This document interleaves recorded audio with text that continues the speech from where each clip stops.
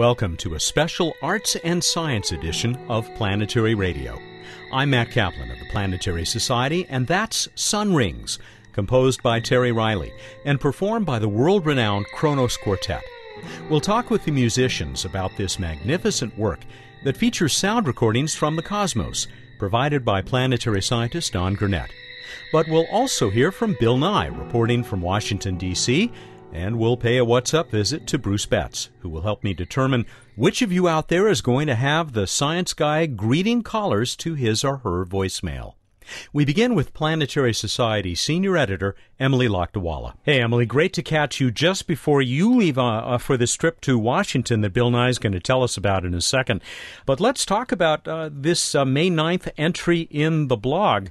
And the first thing that I thought when I saw it was, oh my gosh, that Chinese lunar lander is huge. It's absolutely enormous. It's one of actually two landers that they're building, the same way that they did with Chang'e 1 and eventually Chang'e 2. They're building two spacecraft. Their nominal mission is to launch and land one on the lunar surface to do various kinds of sampling, and they're also going to deploy an opportunity-sized rover onto the surface from the top of the lander. But they got a second one, so they're probably going to launch the second one, assuming the first one works well, and they'll wind up with two lunar landers. This is Chang'e 3 and Chang'e 4. Chang'e 3 is supposed to launch in December currently, but since it's a lunar mission, they're pretty flexible as to the launch date, and I don't know when Chang'e 4 is supposed to launch. But these two are going to pave the way for their next mission after this is going to be automated lunar sample returns. So the Chinese really have a pretty amazing lunar program going on right now. And if you look at these images on this May 9 entry in Emily's blog at planetary.org, you will see this large rover sitting on top of this much larger base in a gigantic vacuum chamber that could obviously... That's right. Go ahead. I was going to say, it looks like it could hold something a lot bigger, too. It could hold something a lot bigger. Maybe even something large enough to carry humans to the lunar surface. Yes. In fact, you speculate about that in this blog entry, and so do some other people who comment on what you've written. Yeah, that's just speculation at this point, but it's really hard to imagine that that's not where they're headed, considering that they've also got space station and Earth orbit and stuff going on right now. So they seem to have a pretty clear goal with this program. Well, the photos are great if you can ignore the incredibly obnoxious watermarks that the Chinese, apparently a Chinese magazine, put over these images. But they are well worth looking at. They will knock your socks off, and NASA, I hope you're taking notice. Do indeed have a great time in D.C. with others of our colleagues there, and we'll turn to Bill in a second to hear more about what's going to be going on. Thank you very much for joining us. All right. Thank you, Matt. She is the senior editor for the Planetary Society and our planetary evangelist, headed for D.C. now to do some advocacy work and also meet some members of the public there, particularly members of the Planetary Society. You can also see her work as a contributing editor in Sky and Telescope magazine.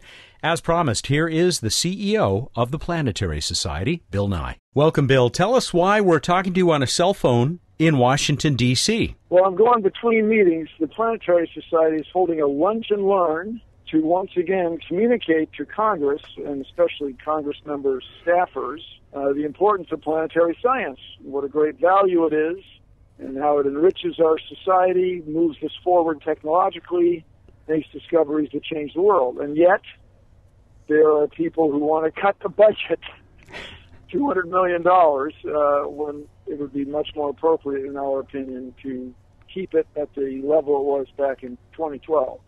And Matt, it's this thing where one set of congressmen set it up this way, then the Office of Management and Budget cuts it down. The Office of Science and Technology restores it. Then they get cut down. Then the Congress passes another thing. This has to do with the sequester, appropriations, and the authorizations committees. It is just a complicated mess. And if you want to find out the details, check out planetary.org and read Casey Dreyer's blog. Casey, who's our political analyst, Jen Vaughn, the COO, and I are going to visit several Congress people tomorrow, and then we're going to have a lunch and learn where we try to change the world. We already heard that Emily Lakdawalla is joining you for a couple of days as well. Yes, and Bobak Ferdowsi, the Mohawk Man. Bobak Ferdowsi, the Mohawk Man. That and free food for these Congress members and their staffs, I hope will pull in a nice crowd. Oh, yes. There's nothing like a box lunch in the Rayburn building. No, but Matt, this is what the Planetary Society does. We are working to influence space policy. So I'll give you an update next week. Thank you, Bill. Give him hell. Thank you, Matt. He's the CEO of the Planetary Society, Bill Nye the Science Guy. We'll be right back with the Kronos Quartet and Sun Rings in just a moment.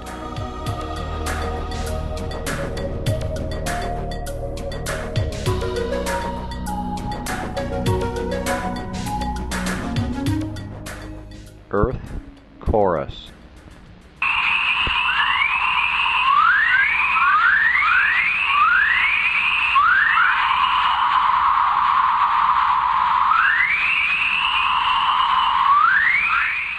That was planetary scientist and space sound discoverer Don Gurnett of the University of Iowa. We featured Don and his eerie yet captivating collection back in June of 2011. Here's another selection from his library. Jovian electron cyclotron emissions.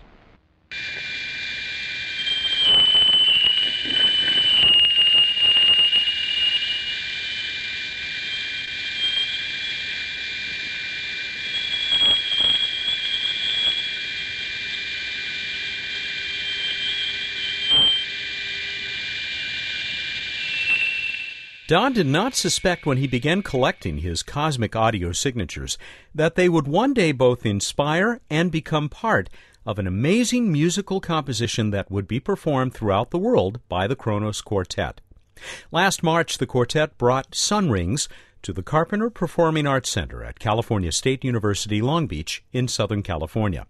I was invited to moderate a conversation with the quartet just a day before the multimedia concert.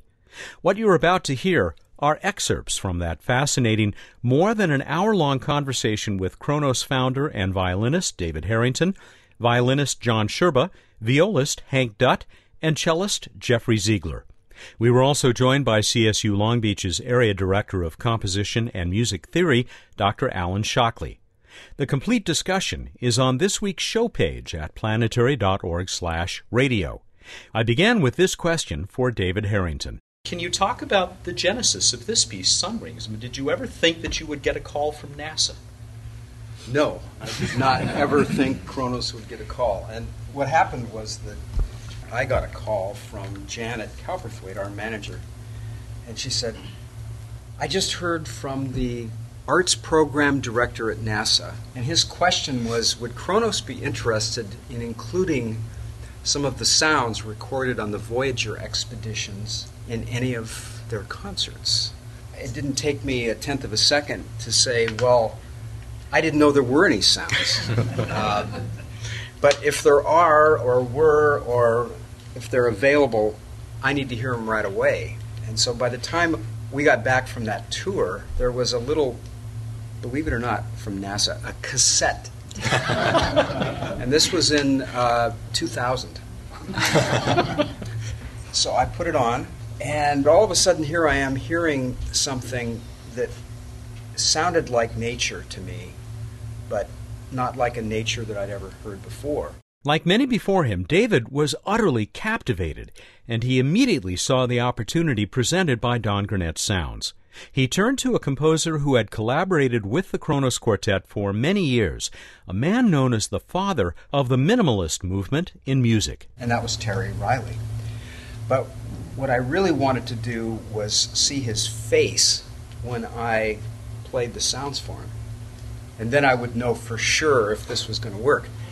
And so there was a moment at one of our recording sessions, and I had the opportunity to introduce Terry to these sounds. It was instantaneous, the desire to somehow find a way of bringing these sounds and space into this piece, into a piece. He began to have this idea of making this piece that would kind of celebrate everything out there. And then September 11th happened, 2001. And then September 12th happened. And on the radio on September 12th on KPFA, one of our great poets, Alice Walker,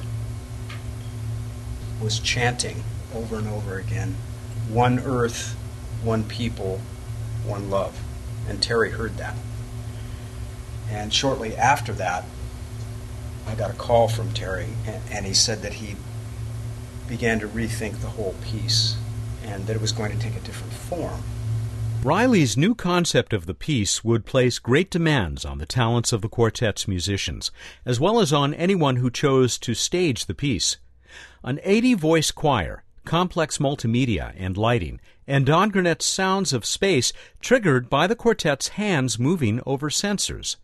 Gurnet became an active partner in the project, along with famed stage and lighting designer Willie Williams. Don Gurnet, Willie Williams, Kronos, Terry Riley, and then the University of Iowa heard about it, and they have a great choir program. So everything began to kind of take shape, and that's where the piece came from. And I'll add to that, both Terry and I visited Don's studio laboratory, and each of us had 6 or 8 hours with Don Gurnet. And both of us had exactly the same feeling, that by the end of that 6 or 8 hours of talking to Don, we felt we could explain the universe to our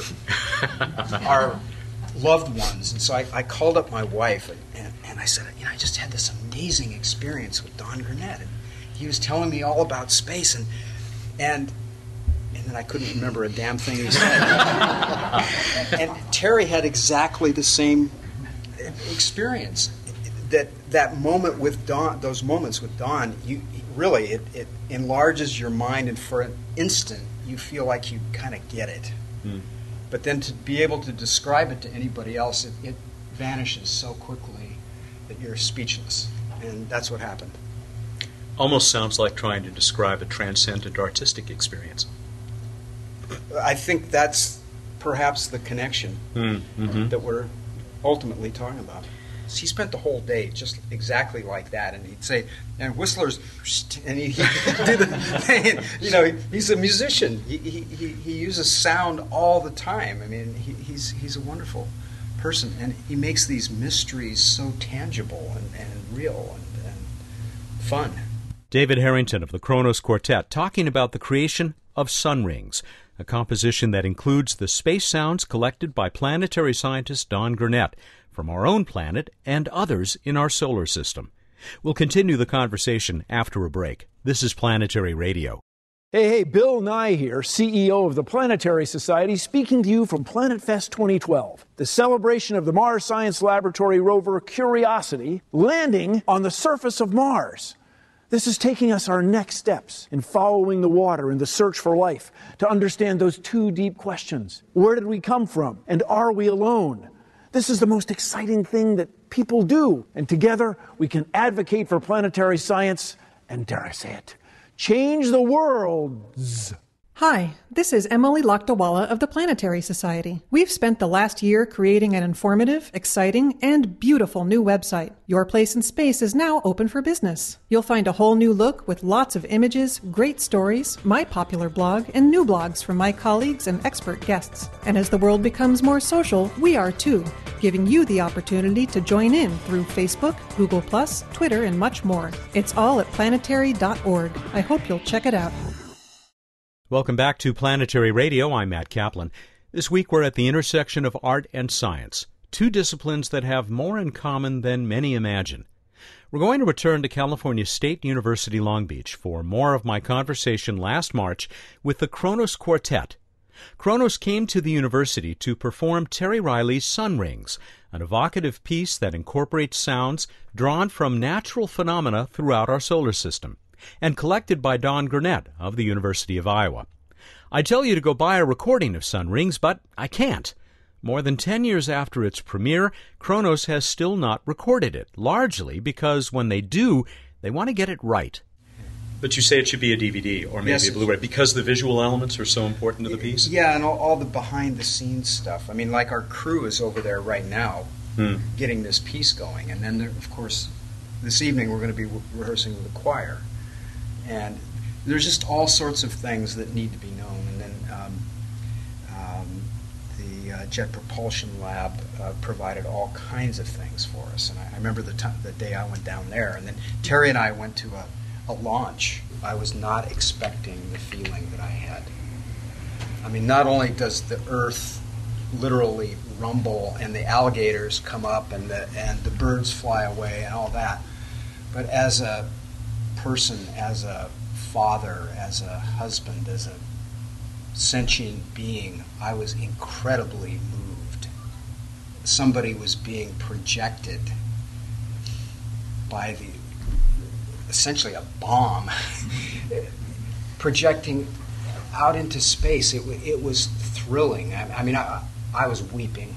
Let me just put it that way. It was incredibly inspiring, and I'll never forget it. And I think that's something that everybody ought to be able to experience. So I'd like to see it continue and develop. The great thing about NASA is basically it's available.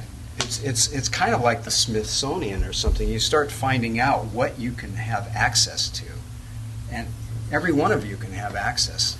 It's beautiful. Sunrings continues to evolve as it has from the beginning. Though it wasn't part of composer Terry Riley's original intent, the piece even includes the last person to walk on the moon. You'll hear the amazing voice of Eugene Cernan. I think he's... Yes, yeah, Gene Cernan, one of the Apollo astronauts. Yes. Well, it was Willie Williams that brought that quote into the beginning of One Earth, One People, One Love. And at first, Terry, he didn't... He thought it was kind of an intrusion. Well, it is an intrusion, but when you hear it and you listen, and I don't know anything about him, Eugene Cernan. He commanded one of the Apollo landing missions. Yes, I knew that. I don't know where he's from, but he sounds to me like he's from the Midwest somewhere.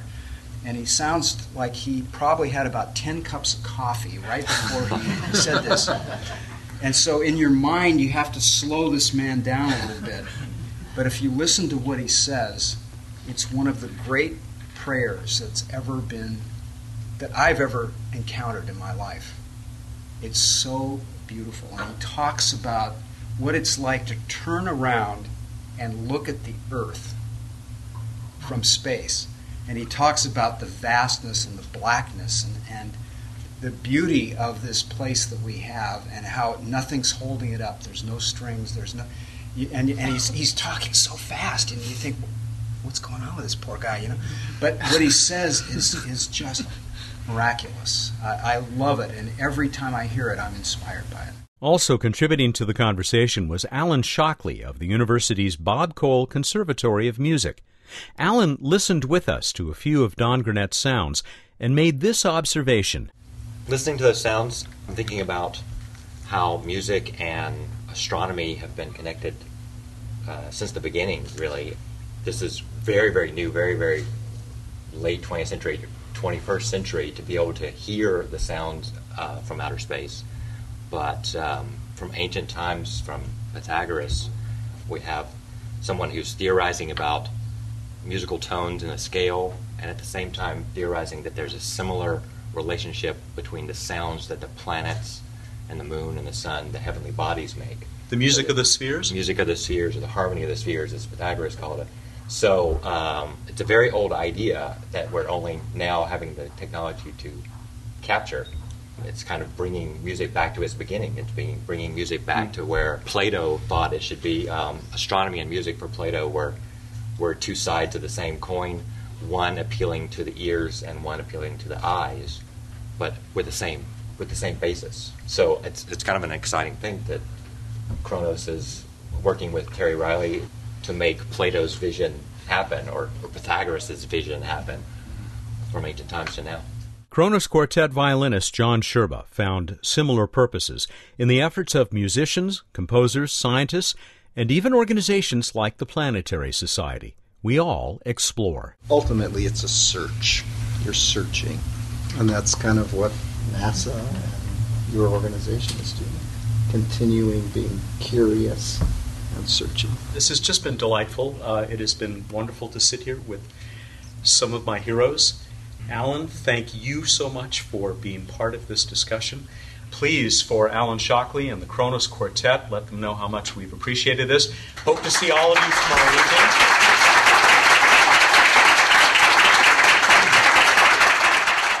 A visit with the Kronos Quartet just prior to their performance of Sun Rings by Terry Riley, inspired by and including the space sounds of Don Gurnett. We thank Michelle Roberge and her staff at the Carpenter Performing Arts Center, Dean of the College of Engineering at California State University Long Beach, Farazan Golshani, and Dean of the College of the Arts, Chris Miles. I'll return with Bruce Betts after we enjoy a few more moments of Sun Rings.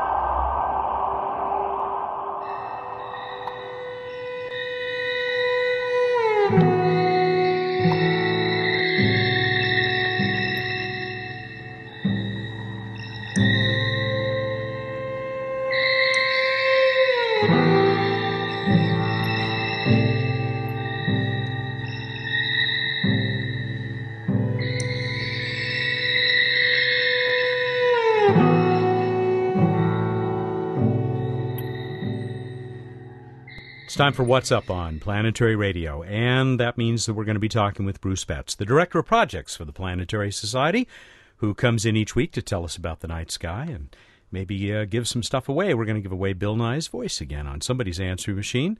Hello, and happy post-Mother's Day. Hello, and same to you and more of it. Thank you, thank you. What's up there in the sky for Mom? Bright stuff. We've got Venus starting to get higher and higher after sunset in the west. Still may be a little tough. It's still very low, but you can pick out Jupiter looking super bright in the west shortly after sunset. And over the next 2 or 3 weeks, those two, the two brightest of the planets, are going to get closer and closer as the weeks go on towards the end of the month. So cool sight to see. And then Saturn still coming up in the east. You can check it out also in the early evening, but look over in the east. It's yellowish and not so bright. May I just jump in to say that we were visiting Mom out in the Southern California desert. We came out of a movie. There above the mountain ridge was this tiny sliver of the moon, and a ways above that, I believe it was Jupiter. Am I correct? Yes, you are. Wow, what a sky. It was just a lovely juxtaposition. Yes, there will be juxtaposing going on all month. All right. This week in space history, it was 40 years ago that Skylab was launched, the first U.S. space station. And it was quite a space station. It's a shame that we didn't build on that beginning, but now we've got a much bigger one. Yeah. Okay, we move on to Random Space Fact. He's back. Back and better than ever. Cepheid variables. That's what I've got, Matt. But I'm taking antibiotics, and I hope to be better soon. No, Cepheid variables are a certain breed of variable star. Actually, they come in a couple different breeds. But what's really cool about them is people figured out that their brightness is related to how they pulse, how their brightness goes up and down, which is what a variable star is. And so since you can determine its period, that you can then figure out its absolute brightness. And if you know the absolute brightness of something, then you can figure out how far away it is based upon what its apparent brightness is, how bright it looks like in the sky. And the man, the myth, the legend, Edwin Hubble used this, and lots of other people have used it since to figure out how far away things are in our galaxy and in other nearby galaxies. So they're used as a way to determine distance, and then he tied that to the redshift he was observing and started to develop that whole crazy expansion of the universe theory. All because of some stars that dimmed and got brighter again. Cepheid variables. Very interesting. Exactly, and some clever observations. Fascinating. Thank you. Good one. Thank you. Let's go on to the trivia contest, where I tried to make everyone feel good by bringing up everyone's favorite doublet, the sodium doublet in the visible spectrum. I asked you, what is the center line of the sodium doublet that, for example, is seen as two absorption lines in the visible spectrum of the sun? How'd we do, Matt? Wow, way to hold down entries, guy. Yes! So that was your goal. The most entertaining entry came from David Kaplan, who was completely thrown. At least he tried to give the impression he was. He said, a sodium doublet, isn't that a waistcoat made of sodium? Wrong definition, I think, David. Yeah, pretty sure. Yeah. Actually, I think he knows. But no, we did. This was a good week to enter if you took the trouble to look it up, because there must have been a lot of people intimidated. Thanking you for all of this is our winner this week, Wojtek Navilek from the Czech Republic. Cool. Wojtek said that the answer ranges from 588.9950 to 589.5924 nanometers. Or I hope he says this one was a tough question, unquote. But I think he got it, right? Yeah, it's it gives quite pretty good range variability, but yeah, that's ballpark. It's ballpark 589 nanometers. Yellow stuff. 589.29 is what I have, but he's got that range. Let's go with the winner and get Bill's voice into the Czech Republic. By the way, Wojtek does say they had a great show and podcast. He listens to it anytime he can. Car, walking. It's nice to know you can be walking along there in the Czech Republic and be enjoying Planetary Radio. We also heard from Randy Bodum of Ontario, Canada. He got it right. He also mentioned that it's also known as the Fraunhofer D line. Yeah. He says he's partial, though, to the Redder C line of hydrogen alpha, smiley face. Oh, well, that one is nice, but I just enjoy the sound of the Fraunhofer D line. All right. So what do you got for next week? Something totally different. Who was the only astronaut to fly on consecutive missions? This being a NASA astronaut to fly on consecutive NASA missions. Go to planetary.org/radio contest and enter the contest. And what are they trying to win, Matt? Bill Nye's voice on your answering system. I hope everybody understands that Bill customizes this message for you. We let you take a first stab at it, do a first draft. And he has great fun doing these for people. Oh, by the way, those are due to us on the 20th of May. That'd be May 20, Monday at 2 p.m. Pacific time. All right, everybody, go out there, look up the night sky, and think about the thickest book you have ever read. Thank you, and good night. Does the Yellow Pages count? I haven't finished it. I thought I'd wait for the movie. If you finish it, then it counts. Otherwise, no. He's Bruce Betts, the Director of Projects for the Planetary Society, and he does join us each week here for What's Up. Planetary Radio is produced by the Planetary Society in Pasadena, California, and is made possible by a grant from the Kenneth T. and Eileen L. Norris Foundation and by the harmonious members of the Planetary Society. Clear skies and sweet sounds.